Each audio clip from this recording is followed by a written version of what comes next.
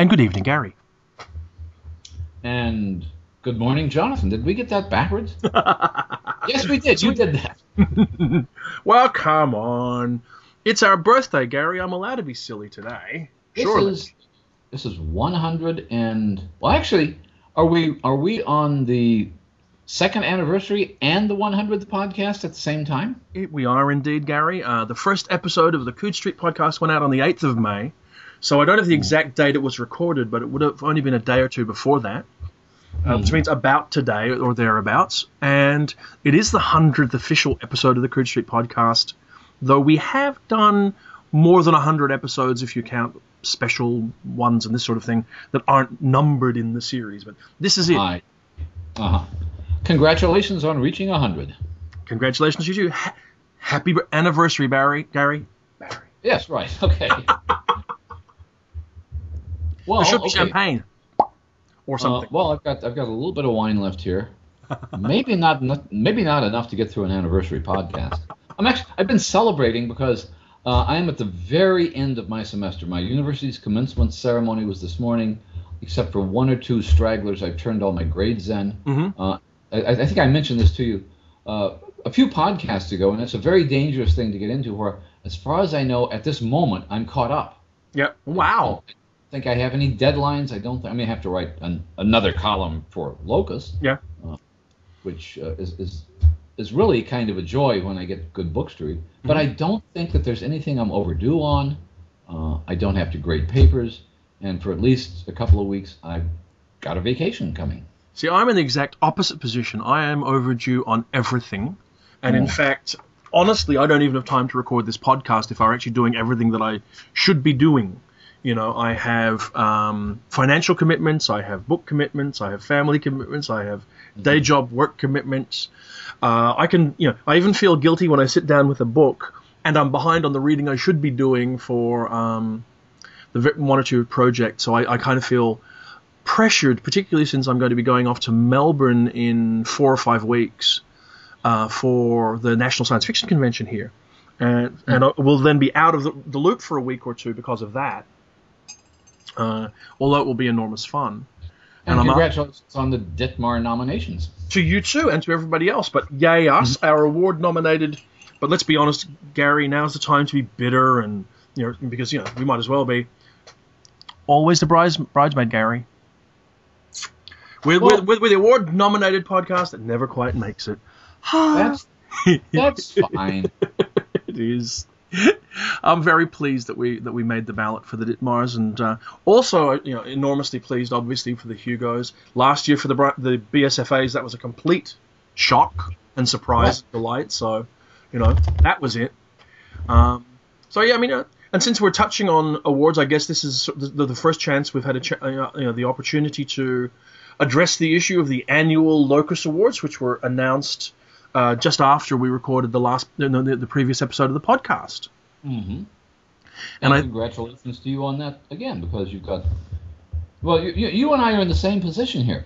There are 5 anthologies nominated, and 2 of them are yours. They are, which is very flattering and very rewarding, I think. It's nice to have that sort of confirmation from a readership that I respect. I mean, I'm delighted and surprised at any compliments that the books I edit receive, and for them to show up on awards ballots is always a great pleasure.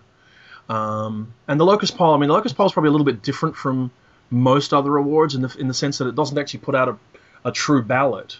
It puts out a finalist shortlist, and which means that somewhere deep in the bunker in the hills of Oakland, they have the results of these awards already because they're known immediately. And I have to say, I kind of know the results, but I can't say. But I'm delighted with them. I think overall it's a good ballot. I've seen 1 or 2 people suggest it's a slightly old-fashioned looking ballot.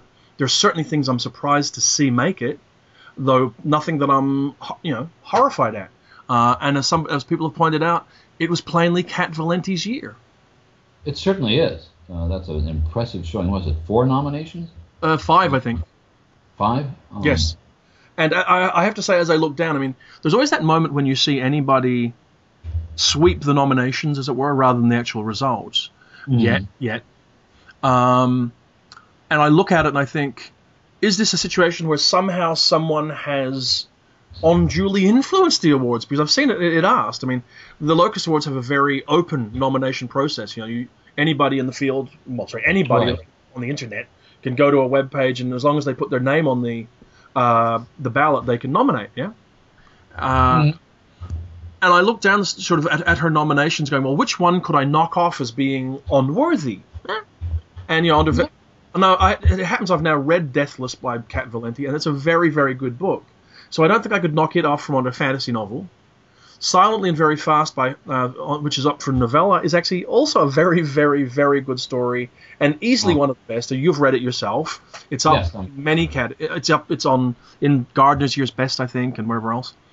So I'm very comfortable with that one. White Lines in a Green Field, which is in my year's best, I think tells you what I think of the story. I think it's one of the top 5 or 6 novelettes of the year, certainly. The Bread We Eat in Dreams is a very good short story, so I think that's quite worthy. And I think she's up in the non-fic. Where is it? I thought she was up somewhere else. That may be all of them. But if that's all of them, I mean, I can't quibble. So it's one of those things where I think she managed to sweep the nominations by the thoroughly malicious practice of writing really well and having it happen to come out at the same time. I think that's exactly the case, because I'm a little bit puzzled that somebody would describe it as an old-fashioned ballad, since Kat Valenti is clearly not an old-fashioned writer, and to some extent, each one of these stories of hers that I've read, and I've not read all of them, seems to represent a slightly new direction for her. I mean, Silently and Very Fast seems to be solving her problem of writing a good science fiction story which makes use of her knowledge of folklore and storytelling techniques and that sort of thing. She's not somebody who's found a groove and is staying in it. No, she's actually a very interesting writer in a lot of ways. Yes, I guess I didn't see the reasons for that characterization enumerated, but I'm going to suggest to you that it's because of the 2 main novel ballots, the science fiction and fantasy novel ballot, and they are dominated by, there's a traditional space opera novel on it. There's Stephen King, Charlie Strauss, Werner Vinge, George Martin, Terry Pratchett. These guys, and it's men we're talking about mostly from the perspective of the comments, are familiar. They've been well established in the field. They're widely known. All those kinds of things. So when they appear on a ballot, it does seem like it's the same old people, I guess, and that may be why it's characterized that way. And the 1 or 2 sort of variants up there where you get, a Kat Valenti or a Joe Walton, who may not normally make these ballots, doesn't, for some people, offset that enough. And I guess I can only say I'm not going to defend it because I don't think the ballot needs defending, but I would say it's just who nominates, This is what they nominated. That's it. Straight tally. It was just one of the issues. We knew our friend Charles, who was torn about this, because, as I understand, many years ago the Locus ballot was only Locus readers. And now it could be anybody, but it's not completely democratic in that sense. And World Fantasy, for example, has popular vote. Yes. And whenever you have a popular vote, it seems to me, in our field, there are going to be people like Stephen King and George R.R. Martin that inevitably will make it on a ballot, or Neil Gaiman. Because you have some people whose whose reader base, I should say, not even fan base, whose reader base is so much larger than almost everybody else's combined, that the sheer demographics will make that inevitable. It doesn't mean that voters are necessarily voting for the lowest common denominator or for the most old-fashioned book on the text. They're voting for the ones they've read. Exactly. And I certainly won't be party to criticizing readers for voting for work they like. Absolutely. Which goes back to a point I was making. You've seen it already, but it's a point I'll be making in my June column, which is, first of all, what if we had a completely popular vote? Like the People's Choice Awards of science fiction? I think we would probably see Stephen King and China Miéville and George R.R. Martin on that, and Terry Pratchett. But beyond that, I mean, eventually the ballot would begin to look entirely that way. Yeah. And I don't know if we want that. And I don't want to. I know my other argument is this: I don't think we want a consensus as to what the best novel of the year is, or the best science fiction novel of the year. because that implies one readership reading one set of books. Sure. And I don't think that is a fair characterization of the readership. There are, when you mention something like, I don't know, Charlie Strauss being on this, I don't know if the people who are enthusiastic about Werner Vinci or Charlie Strauss are the same people who are enthusiastic about Stephen King's time travel story. I would suggest probably not, honestly. And you're right. I mean, also, I mean, generally when there's a consensus as to the best books of the year, and particularly down to like a single book as opposed to a group of books. And I think you can see that the books that are appearing on the Locus ballot generally are appearing elsewhere where it's appropriate. Like science fiction and fantasy books showing up for the Hugo. Some of these fantasy novels will show up for the World Fantasy, I would imagine, and so on and so forth, and the Nebula and da-da-da. So there's a group of books. But if you look back to a year like the year The Wind-Up Girl came out, where it totally dominated everything, it takes some interest out of it all, I think.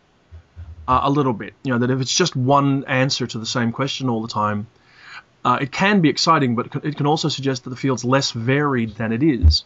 And yes, it's a great thing that there are books that people feel aren't on this ballot that should be, because that underscores that the year is more interesting. I mean, you and I, first of all, if you and I put together a list of the top 5, say, science fiction novels of the year, we would come up with somewhat different lists because we're different readers. I would hope so.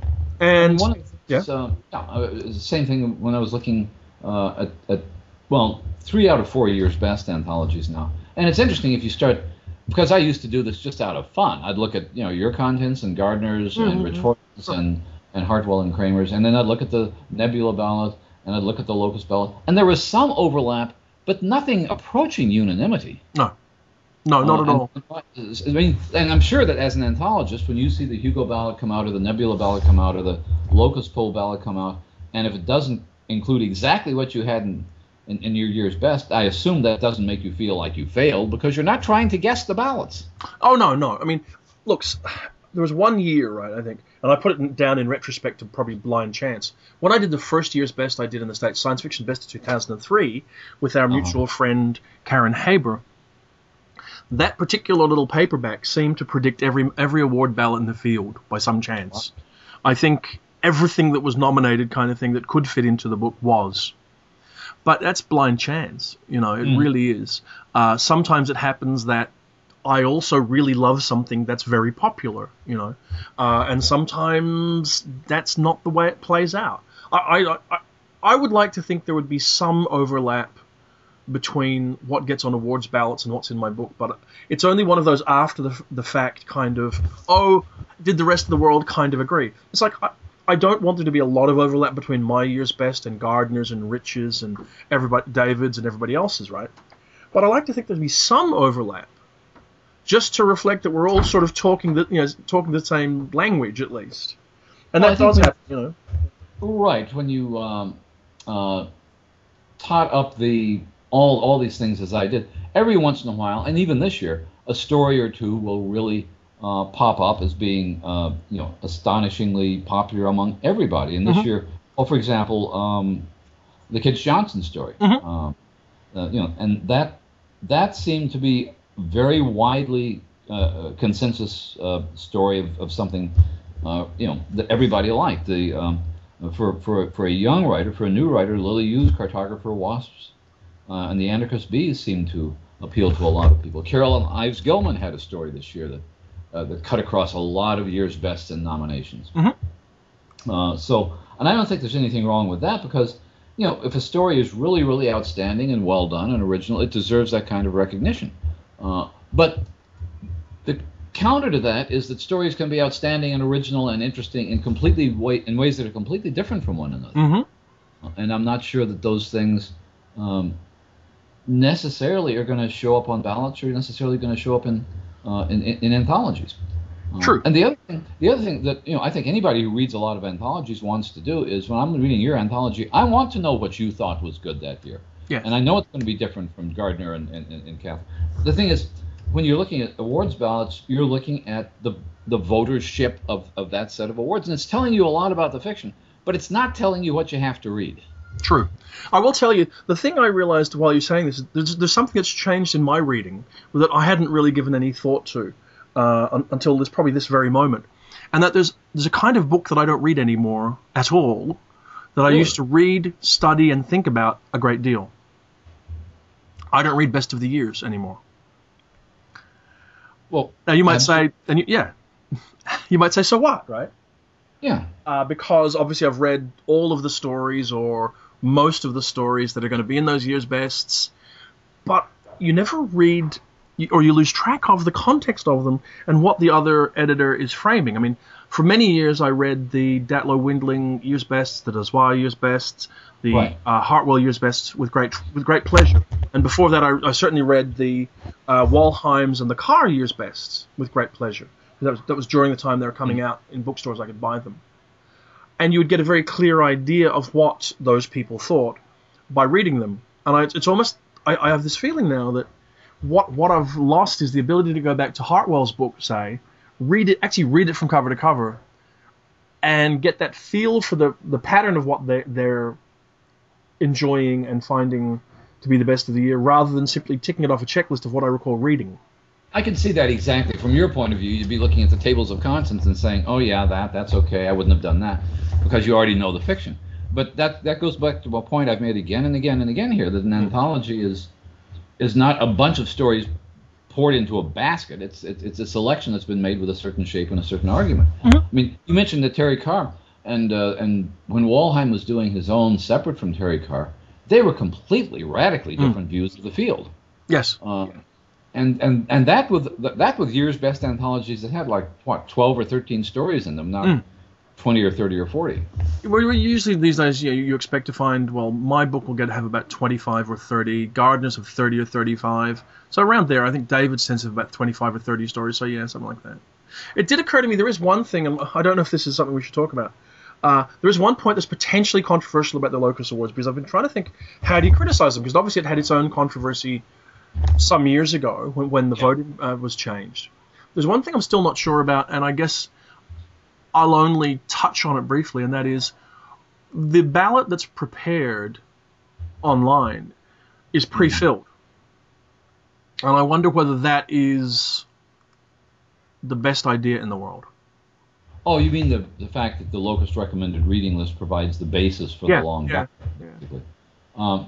I think it is, and you and I both know that discussions go back and forth about which extensive, sometimes heated discussions, where there are passionate advocates for individual stories, and yet there's still always the possibility that everybody reading for the recommended reading list missed something really important. Yes. But that's absolutely true. Hold on. That's okay. I cannot turn. This is actually a landline phone. I don't know how many people under the age of 50 even own these anymore. But you can't turn it off like you can your cell phone. Or if you can, I don't know how. I bought this before they invented on-off switches. Fair enough. I can always try and cut this little bit out, or maybe I'll leave it in as a token to our lack of professionalism.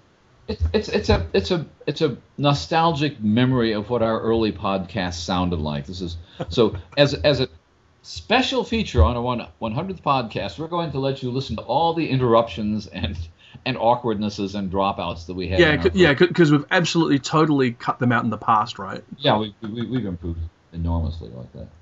I mean, there are things I think that possibly that have advantages to that. And I think that in areas, I'm speaking a little bit selfishly here, in areas like nonfiction, the people who determine the Locus recommended reading list call attention to books which otherwise might not have made it on the ballot. Now, I mention that simply because I got a book that was published by a tiny British publisher, same person who publishes John Clute's books, and if somebody doesn't see that book and recommend it to other people, it's going to disappear. Very much. And that's why I think the idea of having a lot of people who read a lot of stuff contribute to the list is a good idea. Oh, I agree completely.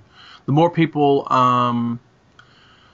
voting, talking, all that sort of thing has got to be better. I mean, particularly in this era where there's so much stuff. And talked about it and gone on about it. But I guess now that I think about it, there's one group of people I want to thank, and this is going to seem odd. All the people who disagree with me, I want to thank them all. Hey, there you go. Explain that. There are people who I encounter, particularly I find because of the way I'm interacting, and it may be different for others, on Twitter and everywhere else, and I'm thinking particularly about a whole bunch of British critics and commentators, people like Jonathan McElmont, Martin McGrath, Neil Harrison, a whole bunch of people. And I don't always agree with them at all, but what they do is they argue passionately, intelligently from a different point of view. And they make me consider and reconsider books that I might not have looked at. They make me look back at books that I've liked in the past and at least reconsider the question of whether they're as good as I thought they were, or stories. I know people. I mean, some of that particular group have been quite critical of some of the award-nominated stories for the year. And if you have, and these people don't do this, and I'm also Adam Roberts is another great example. This group of critics don't slag stuff off. They don't just mindlessly go, that's rubbish, and run away. Right. They intelligently and clearly talk about why they think something is or isn't good. And when you do that, it gives you something to bounce your opinion off in a really useful and healthy kind of a way. And I know sometimes I look and I kind of think, oh, here we go. We're going to talk about how, for example, say, the Locus Award ballot might be old-fashioned, or the Hugo ballot for short stories isn't very good, or whatever it could be. And how could people possibly have overlooked these 8 books and 9 stories that I like the best? But because there's reasoning behind it, because there's a passion about the field, and because I honestly think there's that desire to make things better in amongst the sort of the world weariness that tends to be a part of it. It's a really valuable thing to have your opinion bounce off. Sometimes I change my opinion and I reassess stuff, or I go and I look at things that I might have not looked at, and I think that's always a great thing to have happen in the field. And it does come along with promoting stuff you just maybe would not have seen, or wouldn't have been in the context in your frame at some point. So that's a great thing to have happen in the field. I think it's worthwhile in the other way too. I mean, because I've had a lot of our British friends get very enthusiastic about books, which I would then read. A good example, because it was such a bizarrely controversial book at the time, was the Francis Spufford novel, Red Plenty, which just generated enormous enthusiasm among people who I respect a great deal when it came out in the UK last year. It only came out in the States, I think, about a month ago. It of course, gained some strange sort of infamy by being nominated as a nonfiction book for the BSFA Awards. Yes. Which it's not. It's clearly a novel. But the questions that were raised to me about it, which is really a novel about it's essentially a historical novel, which is maybe slightly an alternate historical novel about the Soviet Union in the late 50s. And it's absolutely fascinating, but is it science fiction? And I ended up thinking, well, it's not something that's, at least in terms of the people who are reading my column in Locus, are necessarily going to see it that way. I can see the argument, and I can see writing a really interesting essay talking about whether something like this belongs, in our field at all. It's being reviewed in the United States completely as a mainstream historical novel. There seems to be no ambiguity about it at all. But people throwing ideas like that at you which you might end up rejecting, are no different from what you're saying of people rejecting ideas or selections that you may have made. Yes, exactly. So it's all part of the happy dialogue of our field. And it generally is a good-natured dialogue. I mean, every once in a while you get into these, wars over things that strike me as being incredibly trivial, but and sometimes you get into vast disagreements over a completely artificial question. Here's an artificial question. I mentioned this to you before we started recording. Yeah. But this is what I mean by an artificial question that can generate passions. Who is the current dean of science fiction? Before I answer it, I'm going to give you a little bit of some of our listeners a little bit of a background. Obviously, historically, for a good portion of my time in the field, that was a byline that was attached to Robert Heinlein's novels. He was described as the dean of science fiction. And whenever I think about that, after I became more immersed in the field, I would think of this image of Heinlein in his white tuxedo or whatever it was, being lowered down from above the stage at the Kansas Worldcon or something, wherever that happened. And then these stories about where he would tell writers that they should dress better when they attended the Hugo Awards or something, and then everybody would because Heinlein really said you had to. Yeah, right. Now, Wikipedia says a dean is either the most senior ambassador in a country's diplomatic corps, the most senior member of a country's legislature, or someone in a position of authority in a religious hierarchy. I guess very casually then a dean of science fiction would be the most senior member of our field today. And I wouldn't want to argue with Wikipedia for a minute. No. Wise move, young Gary. Yeah. So you ask yourself, okay, who is the most senior member? And by that I mean you'd have to say the person that people are most likely to follow, pay attention to, because the oldest senior member of the field would probably be a toss-up between, Fred Pohl and Ursula Le Guin? I think Ursula Le Guin might be the dean of science fiction. Oh. I think Ursula Le Guin might be Ursula's 80. Well, I think Ursula Le Guin probably would be a good candidate for that. This is a term. My point is this is a term that means nothing. As you just saw, the Wikipedia could be, it could be Dean Swift it could be a churchman. I think most Americans think of dean in terms of a college administrator who primarily prevents things from being done, which is not. But the thing that struck me as interesting, because going back a few years before Heinlein completely had that title sewn up, you know who the dean of science fiction was, at least in all the book covers? Who? Murray Leinster. By the late 40s, and by the time he was selling stories to the Saturday Evening Post and Collier's, and publishing some early hardbacks, he was always referred to as the dean of science fiction. Yeah. And I don't think anybody ever claimed that he was the best writer of science fiction. No. But he'd been at it longest at that point. He'd been publishing since 1923 or something. And he was, in some ways, the quintessential competent science fiction writer. Well, is it Michael Cassett or something? Actually, I've got one for you. I know who the dean of science fiction elect is. The next dean of science fiction, I know who it is. Oh. Do you want to sit there and guess, or do you want me just to tell you? Well, you're talking about somebody who's not currently possibly in that position, or somebody who... John Scalzi. Okay, I was going to say before John Scalzi, and maybe in between Le Guin and Scalzi, I would put Joe Haldeman. Okay, yeah. And we can talk about Joe in a minute, because, of course, we've just finished a project, so it's a good time. So, but yes...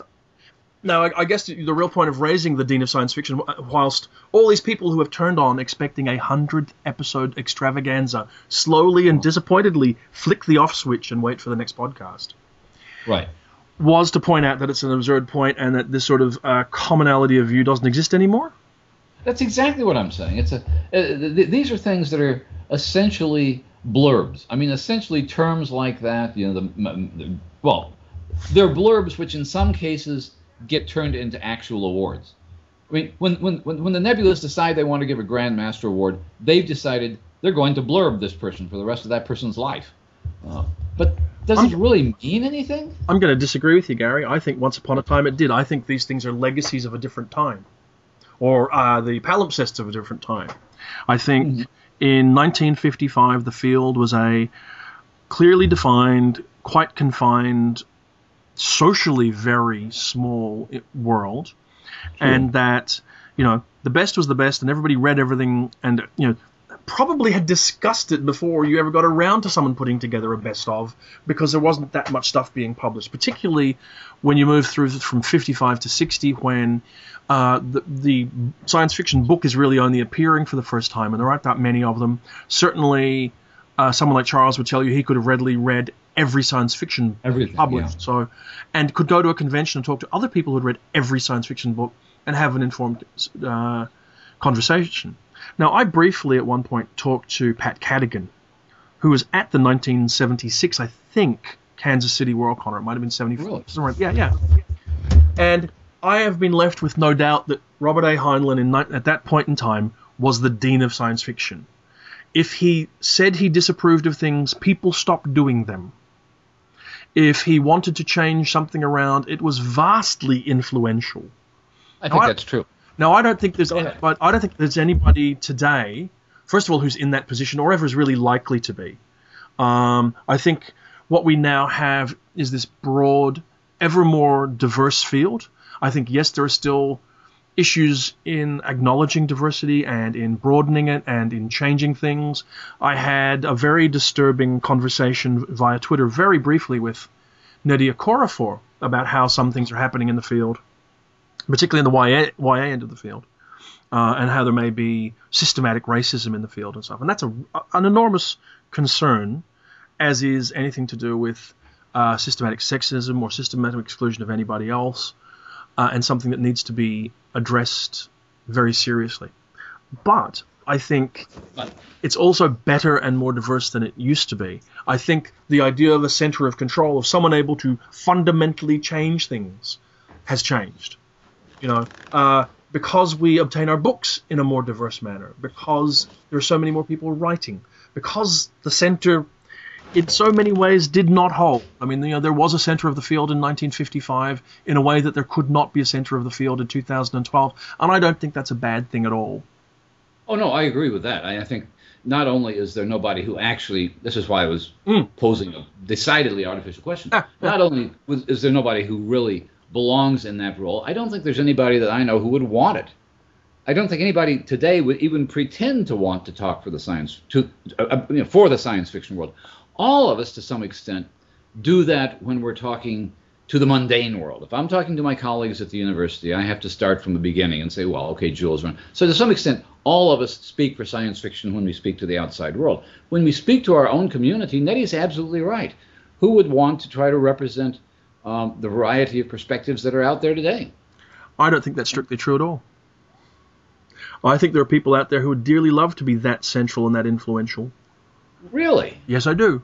I'm not going to name names because it would be undiplomatic of me, but I certainly can think of several people off the top of my head. In fact, I'll go further. Our dear friend Charles Brown was one of those people. He was, and he wanted to be, and I know exactly what you're going, but he also came to recognize toward the end of his life that he was speaking for a particular viewpoint which had been formed during a particular set of decades. Sure. And he knew it was not the only viewpoint. Yes. Yes, I think that's... But I think, yes. I mean, do I think there's somebody out there who would like to be the dean of science fiction? I don't know. Do I think there's somebody out there who'd like to fundamentally influence the direction of the field? Absolutely, 100%. Well, yeah, I think that may be true. Do I think that their intention is to make it less diverse? No, I don't actually think that. But do I think that they would like to see it steer in a certain direction, see the conversation around it head in a particular direction? Yes, I absolutely do. And for the most part, I mean, okay, my response to that fact, in my opinion, is a little schizophrenic. If they could possibly succeed, I would oppose it. But because they cannot possibly, in my opinion, succeed, because I think that the increasing level of diversity in the field is now increasingly being built into it, if only because the younger generation in the field is so determined it will happen, right? What that means is then you have the opportunity for these people who are working really hard to influence the field to work hard in an environment that's working against them. And it means that you can, in some ways, get a richer, more diverse result because of that. Because, firm, strong, intelligently formed opinions can only, enrich everything around us. That's my... Well, I certainly agree with that. And I don't know what part of that was going to sound schizophrenic, but it didn't sound schizophrenic the way you described it in the end. There's a sense that there's a kind of bifurcated sense of mission that I think we're all beginning to have. On the one hand, there is still the need to talk about science fiction as worthwhile. And I think that is a problem that everyone faces, whatever their own community is.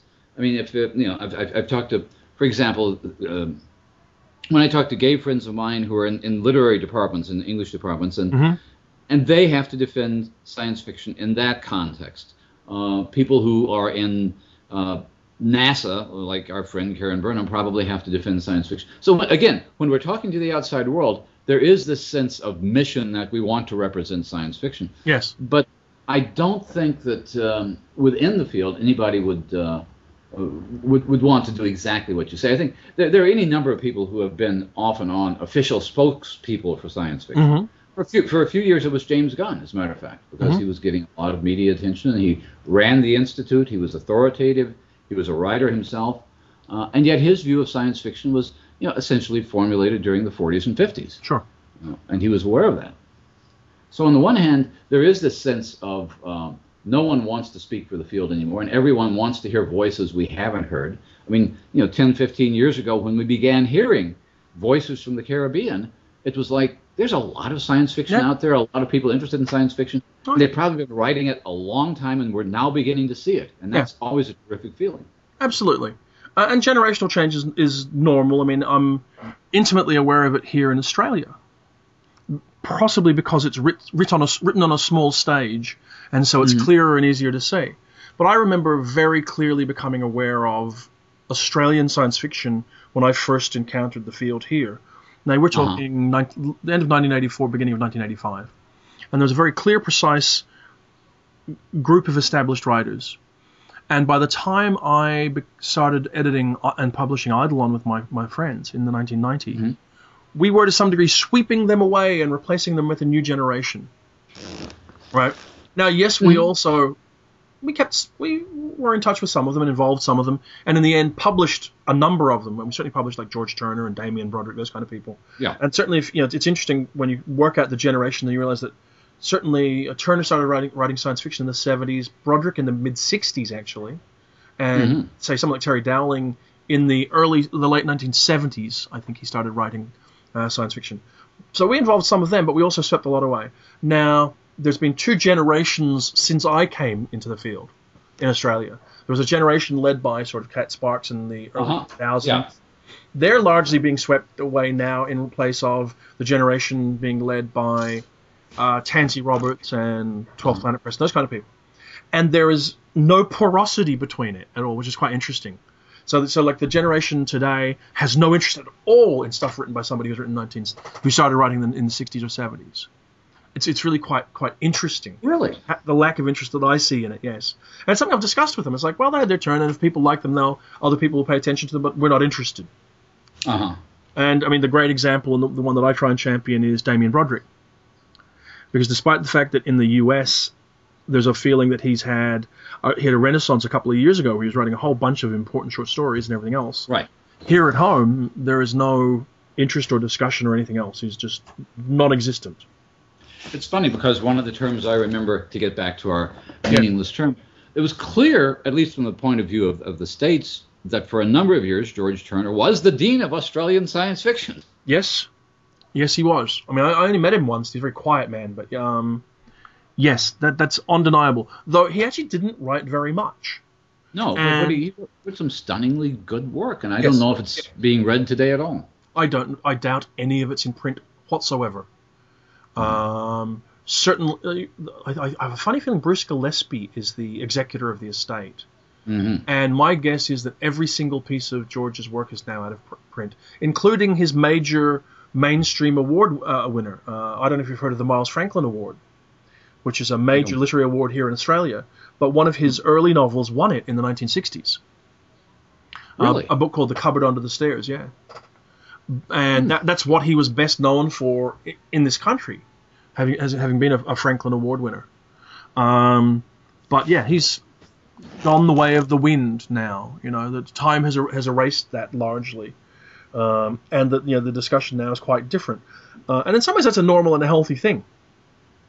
Well, I think it is, but I think also that I don't know to what extent the group you're talking about that is not interested in the previous generation, that may be something that is a little bit unique. I mean, we were talking to Nettie Okorafor a couple of weeks ago. She read a lot of science fiction and fantasy.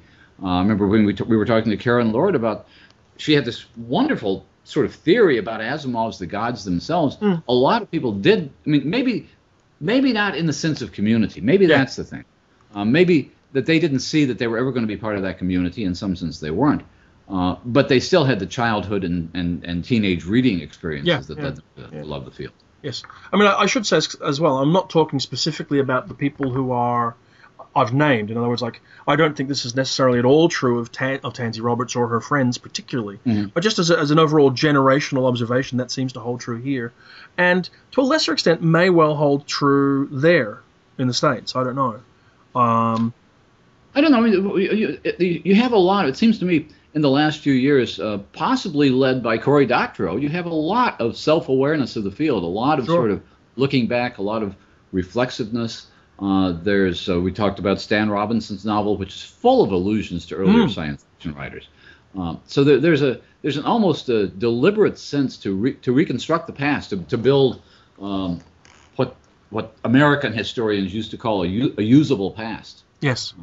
And I think that, it's very appreciative, because it's not just looking back to the era of Heinlein and Asimov. I mean, when we tend to think about tributes to earlier science fiction, we think about that, but no, there are now. Look at the term Ansible. It's now a standard term. I mean, it just shows up everywhere. And yes. Of course, it's a tribute to Ursula. And her influence stretches far and wide, as it should.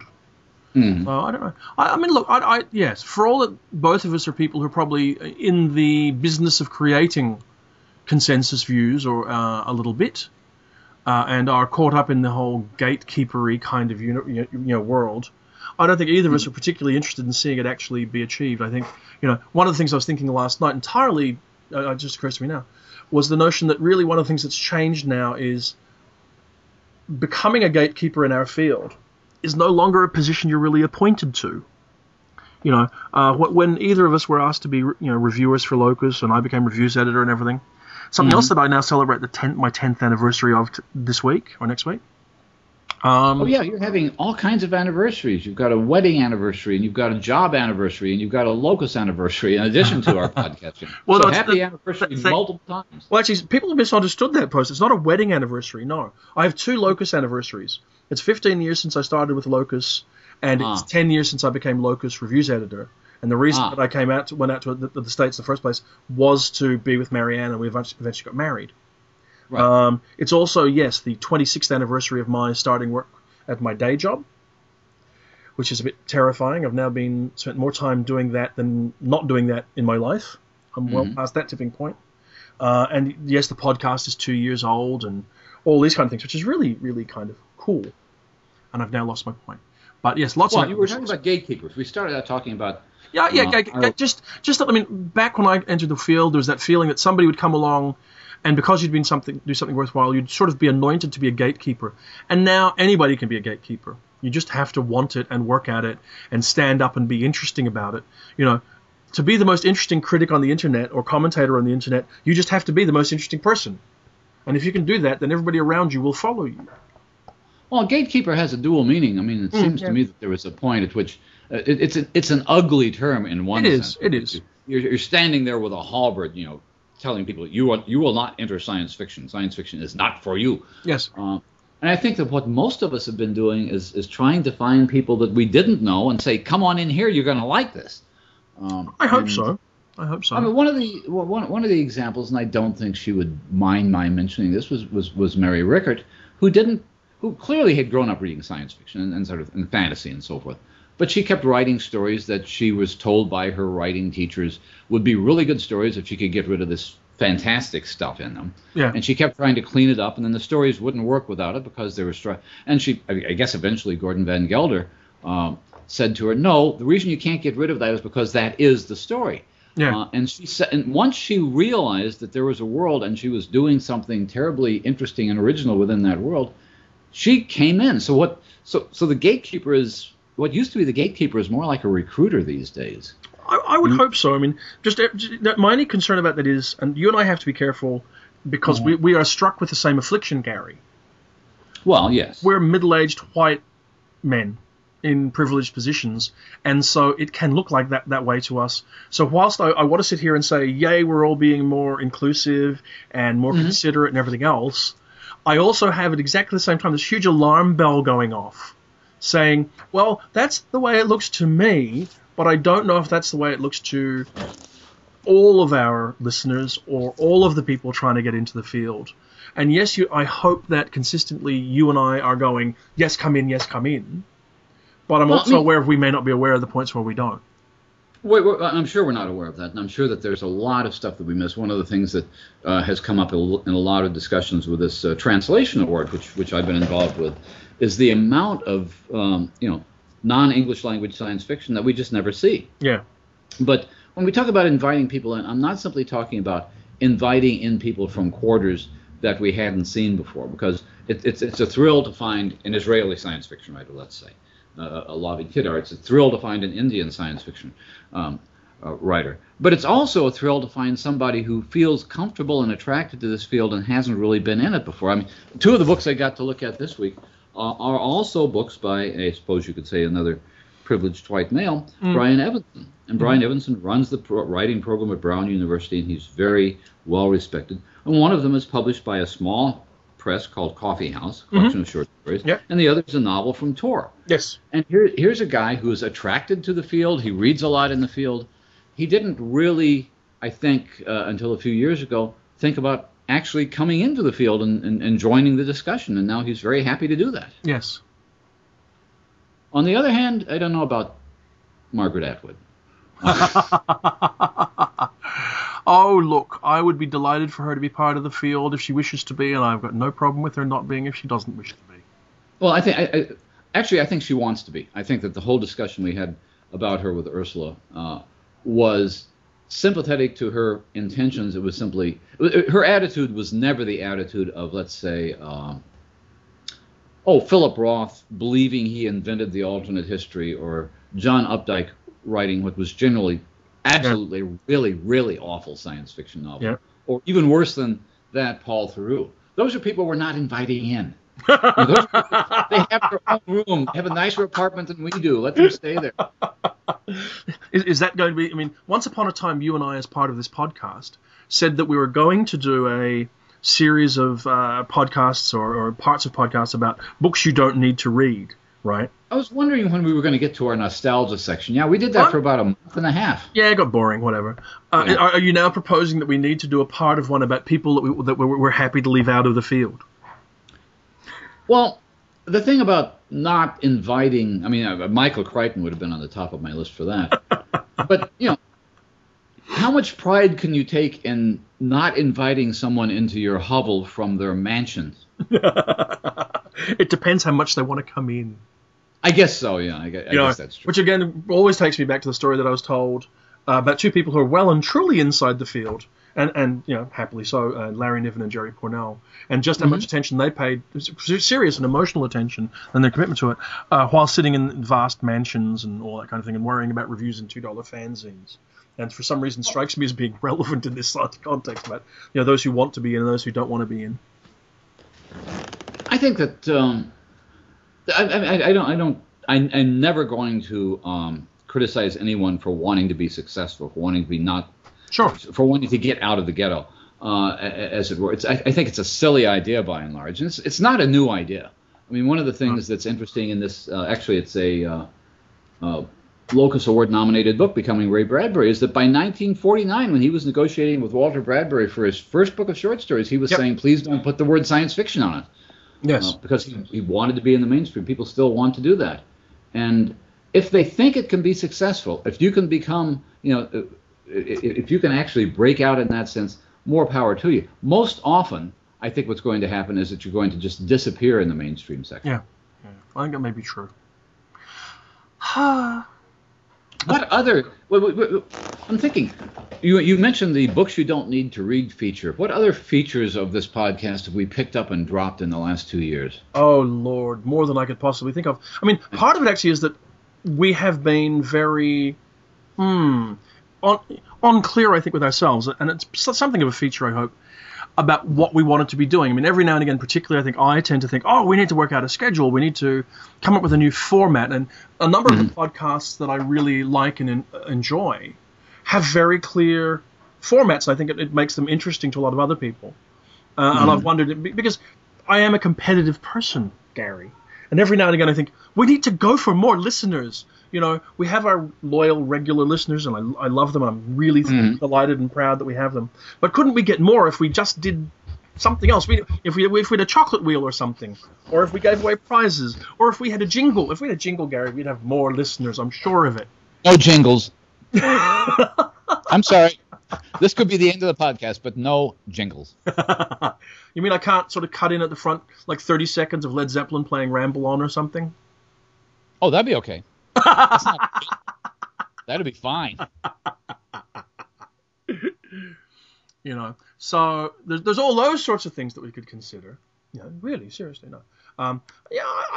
But then the reason that I don't really do that is not because the ones where you and I are working to find out what we're going to do aren't occasionally interesting. And I do wonder whether people actually believe all the time that we just sit down and do it. But it's where it really sparks off. Either our conversation works or we have somebody in and you suddenly find yourself an hour and a half into a fascinating conversation and it just worked out. That's when it's really worth it. And it's why I'm all... Sorry? Kind of fun. Yeah. I mean, Go ahead, finish. I was going to say, I will say that's also what always stops me in my tracks when people ask which 10-minute sample of the podcast you want to promote. Right. Or which episode. I mean, when the people at the Hugo Packet, lovely people, came along and said, point us at one episode of your podcast for people to listen to. And I'm going, and it's not just me sort of saying, I don't go back and listen to the podcast. It's that I just don't know. I mean, it's all different. And I look back on some of them very, very fondly. It's some of the ones that are just us, and certainly some of the times we've had friends on the podcast and been able to chat with them and catch up and spend time going over, what's happening. That has been a real joy. And so far, after 106 or 108 different podcasts over time, it's yet to become a chore. Well, that's my sense. I know we've had questions asked. We can spend 2 minutes answering questions that people have asked in the last year and half, and we've ignored. One of the questions that people were asking was why, when we had Ursula on, would you spend the whole time talking about Margaret Atwood? And that's basically because she got interested in that topic. Yes. And that's what she agreed to talk about. Well, more to the point, I think it's also, that's what we did, but also that's what we approached her about, in fairness. Right. Because there was a situation and it lined up. I mean, in the nice way that obviously Ursula knows Margaret Atwood. Obviously, she'd been involved in a dialogue, and it just seemed to really fit nicely together to have that conversation. And we've always tried to not be one of those podcasts that are promoting something or pushing something. We're having discussions and trying to understand things, and that's the angle we come to things like that. Well, you tweeted sometime last week about the ideal podcast, and you probably remember what you said. It's the two of us sitting out on the open deck at Locus headquarters, which, if we haven't described it, is a house with a wonderful deck that stretches out over the hill leading down into the woods in Oakland, California, and that's where you used to chat with. Charles, and I used to chat with Charles. I don't know, you and I probably chatted there not more than once or twice ever. True, very true. We've rarely been there, or in fact, most places together. Well, that's true, exactly.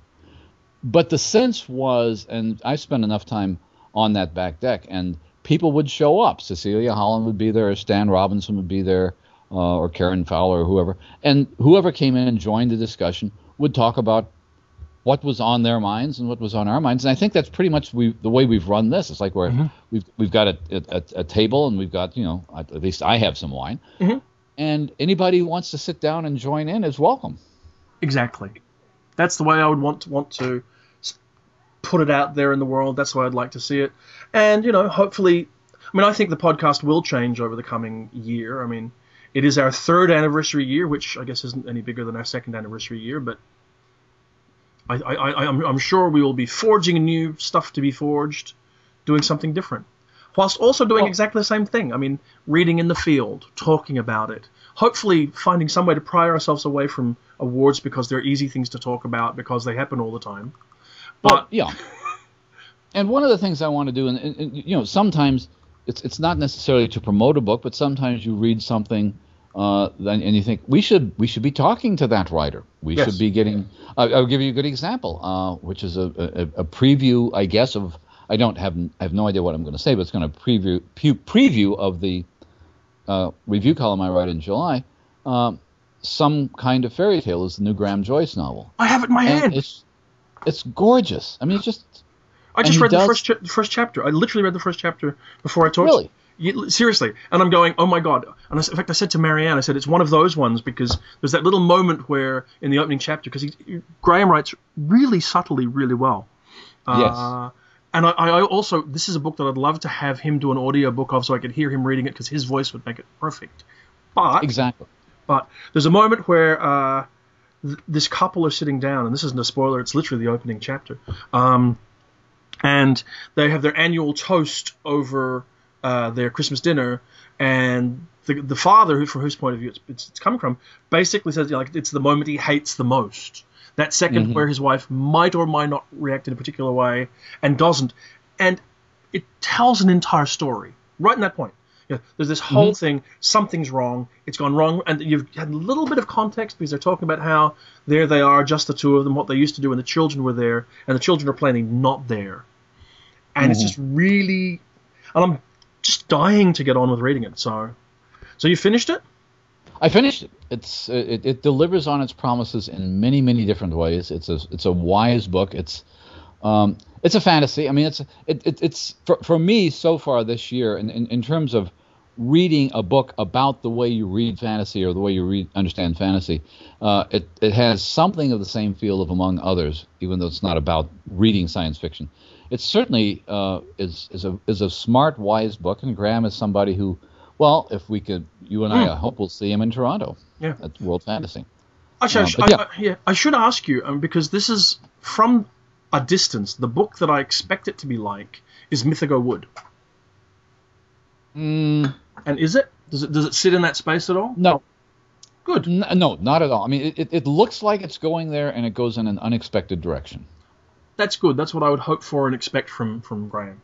That's one of the things you'll be amazed that whilst we were talking before the podcast, I did a little running list of things we could talk about, and I was going to say we could have talked about what we've been reading, but we're almost at the end of our time. But I have to say one more thing about the Graham Joyce novel, which is something that I don't know if I've seen before, but there's a convention in fantasy, and this is not, again, this comes in at the end of the first chapter, so this is not a spoiler, but essentially a daughter who reappears in this family who just disappeared 20 years earlier when she was a teenager, and she comes back apparently not aged much, and she tells the story about being someplace else, which sounds very much like a fairyland. That's an old convention. The idea of you go to this other place and decades pass before you return. I mean, that's the Narnia things worked in reverse. You spend 6 months back in England and 1,000 years have passed in Narnia. But the idea of going into another, what he asks and what he talks about, and he does this consistently in his fiction, is not necessarily the character that has experienced this, but what happened to the other people in the intervening 20 years? How did they live their lives? How did they deal with the loss and so forth and so on? So the novel centers not entirely on the fantasy element, but it's a novel that couldn't work without the fantasy element. Yes.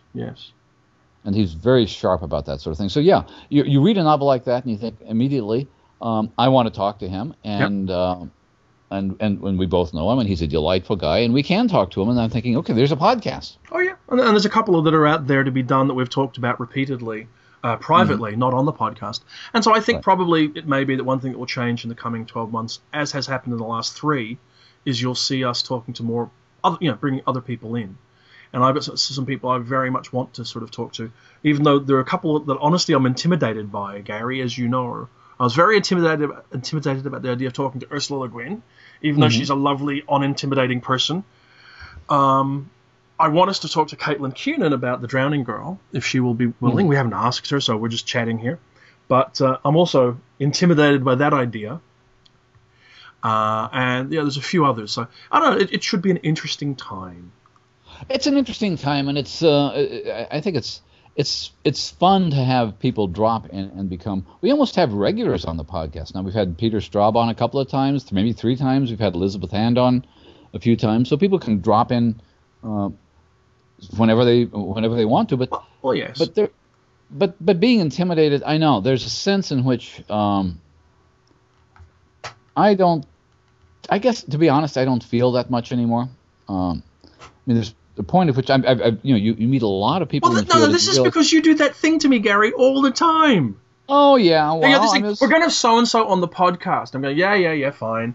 And then he goes, of course you know someone, and then like you've been having dinner and drinking with them for 20 years, and you're going, it's just so and so. I'm going like, I've never met them, we've never encountered each other. Here we go, hi. Yeah, well, that's what maybe that's the part of Charles that I have to take on, because it is kind of and frankly I will admit it's an absolutely cool feeling after you've been in the field for decades Yeah. to think I know some really neat people, and they will probably come on a podcast with us, and sometimes most of the time they'll enjoy it, and some of the people that we know we're going to have on, but we don't want to say anything until we make sure we set a date for it. Are people like that. People who can be very intimidating, but they're not, really. There should be an upside to getting old and crusty, Gary, and I guess that's it. That must be it, yeah. Which goes back to our last question.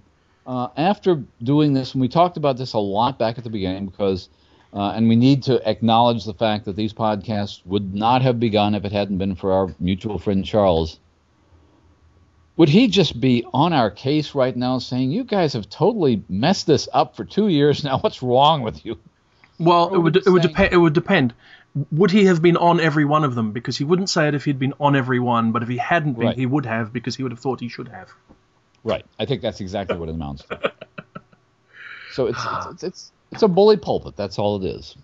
It's a bit of fun, and thank you for the 100 episodes so far. And I imagine for the next 100 to come, because certainly I don't think it's going anywhere. And thank you to all of our listeners as well, and to all of our guests. And all of our guests. Yes, and for all the presents that they didn't send. They didn't send one present, Gary. Not even nothing. It's a second. Oh, geez, that's true. Didn't get to do anything last time either. Well, we have Oh well. We have 2 award nominations. Okay, that's like a present. We'll count those as gifts. That's a present. I mean, people they are said, gifts. They are. Absolutely. So we will. So on that note, then, I guess this 100th podcast surely must go out to Charles, who somewhere out there maybe is listening. I don't really think he thinks he is. That's why he did all that. But it sounds about right. No. And to us, it's been fun, Gary. This is going out to all the people who knew Charles. Let's say it's for them. I'm going to correct you even further. Nah, it's not going to work either. As this one, all the people who want to be part of the conversation that he used to be part of, and that we're still fortunate enough to be part of. This goes out to them and to us, and till the next time we get to sit down and talk again. I'm lifting my now empty glass of wine to the conversation. To the conversation, Gary. And until next time, I'll talk to you then. All right. We'll talk to you soon.